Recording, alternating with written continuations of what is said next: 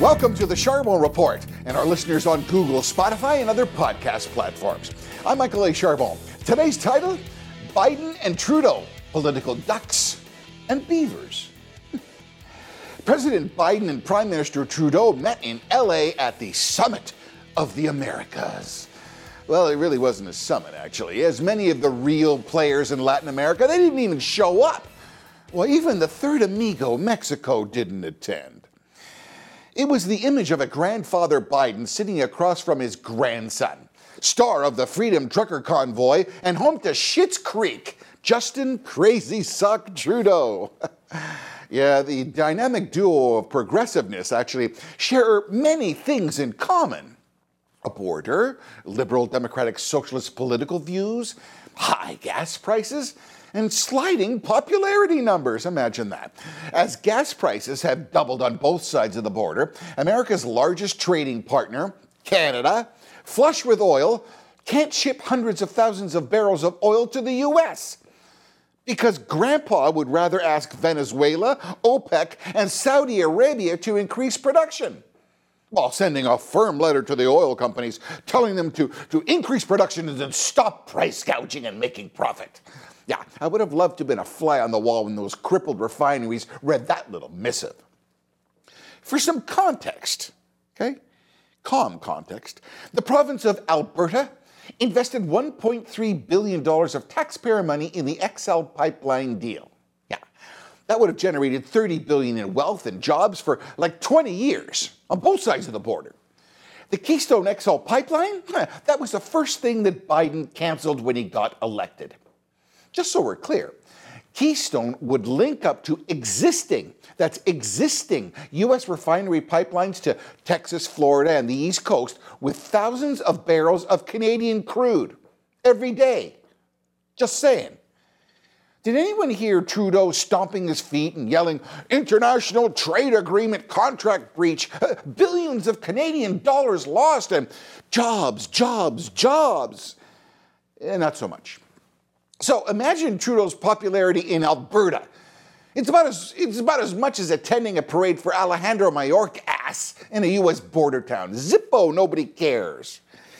As Biden's destined to become a lame duck president in November, with both the House and the Senate in Republican hands, his disastrous open border policy and horrible economics resulted in an approval rating of 39% and failing. Similarly, Trudeau's beaver dam of political control is not any more solid. Trudeau's approval rating is like 49% and sliding.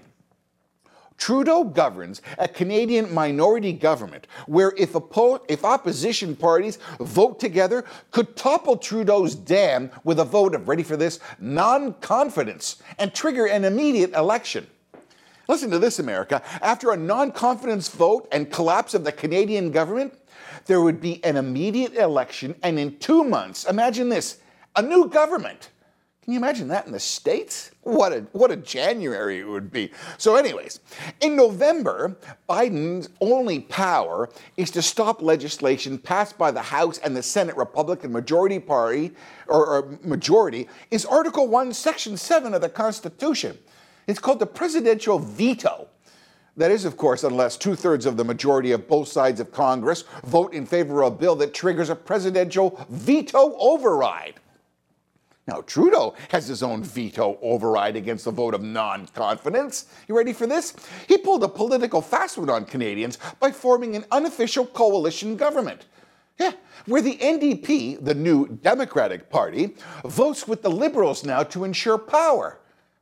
Just so we're clear, no Canadians voted for a coalition government. So who is Trudeau's cavalry, okay? This guy who's going to save the day. Why, it's NDP leader Jagmeet Singh. Jagmeet finished a solid third in the last election with 15% of the vote, down 4% from last election. That means he finished worse. Oh, Jagmeet is a Robin Hood type, union supporter, government expansive, cradle to grave, expensive social support system kind of guy. So how does that position in these times of 8% inflation, interest rate, roulette, and gas prices skyrocketing? Sound like a perfect fit, right? Duh. About as popular as the image of Bernie Sanders coming to the rescue of Biden in the Oval Office as Nancy Pelosi immediately drops to one knee. Goodness. So on November the 9th, that's the day after, as Biden gets handed his lunch and told to sit in the corner with a drink of warm milk, the Republican cavalry will want to fill the pumps, turn on the spigots, and dig the U.S. economy out of the ditch. Oh, but how will the Trudeau Liberals react to that? Well, interestingly, the fact is the Canadian Federal Conservative Party will have a fresh, new leader to pose questions to Trudeau. I'm getting all flustered. Popular thought of change says that, like the demise of the Democrats, the Trudeau Liberals will feel the wrath of the fed-up voters and could very well see Conservatives forming the next government. Really? Interestingly, the empowered Republican cavalry, who's now come to the aid of America, now includes legions of new, hardworking, God-fearing Hispanics and African Americans. It was the mess of the broken inner cities and that rampant crime that left minority communities disproportionately affected, who are now running to the Republicans. Save me! The Canadian parallel is South Asians. These immigrants from India, Pakistan, and many other South Asian countries, like Hispanics, are very religious and very hardworking and see the conservative path as one to success.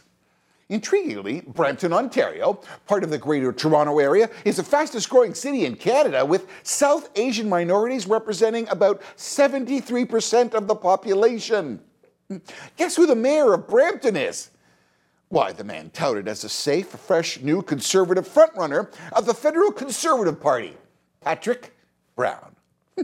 More ducks and beaver stories to come for sure, as the cavalry is coming on both sides of the border. Finally, please press like and share and subscribe wherever you get your podcasts. And for more episodes, visit thecharbonreport.com. Until next time, God bless you and stay safe. I'm Michael A. Charbon for the Charbon Report.